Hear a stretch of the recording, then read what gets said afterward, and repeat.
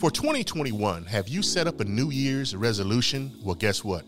I haven't. I've done that so many times again before, and it never worked out. I learned a new way to set up a new resolution, and that resolution is to let God lead and guide me throughout the rest of my life. As a matter of fact, in Romans chapter 12:2, it says, "Be not conformed to the patterns of this world, but be ye transformed by the renewing of your mind, that you may prove what is that good and perfect and acceptable will of God for your life." Instead of setting up a New Year's resolution, guys, go ahead and be led by the Holy Spirit for the rest of your life, and have a happy and prosperous new year, and God bless.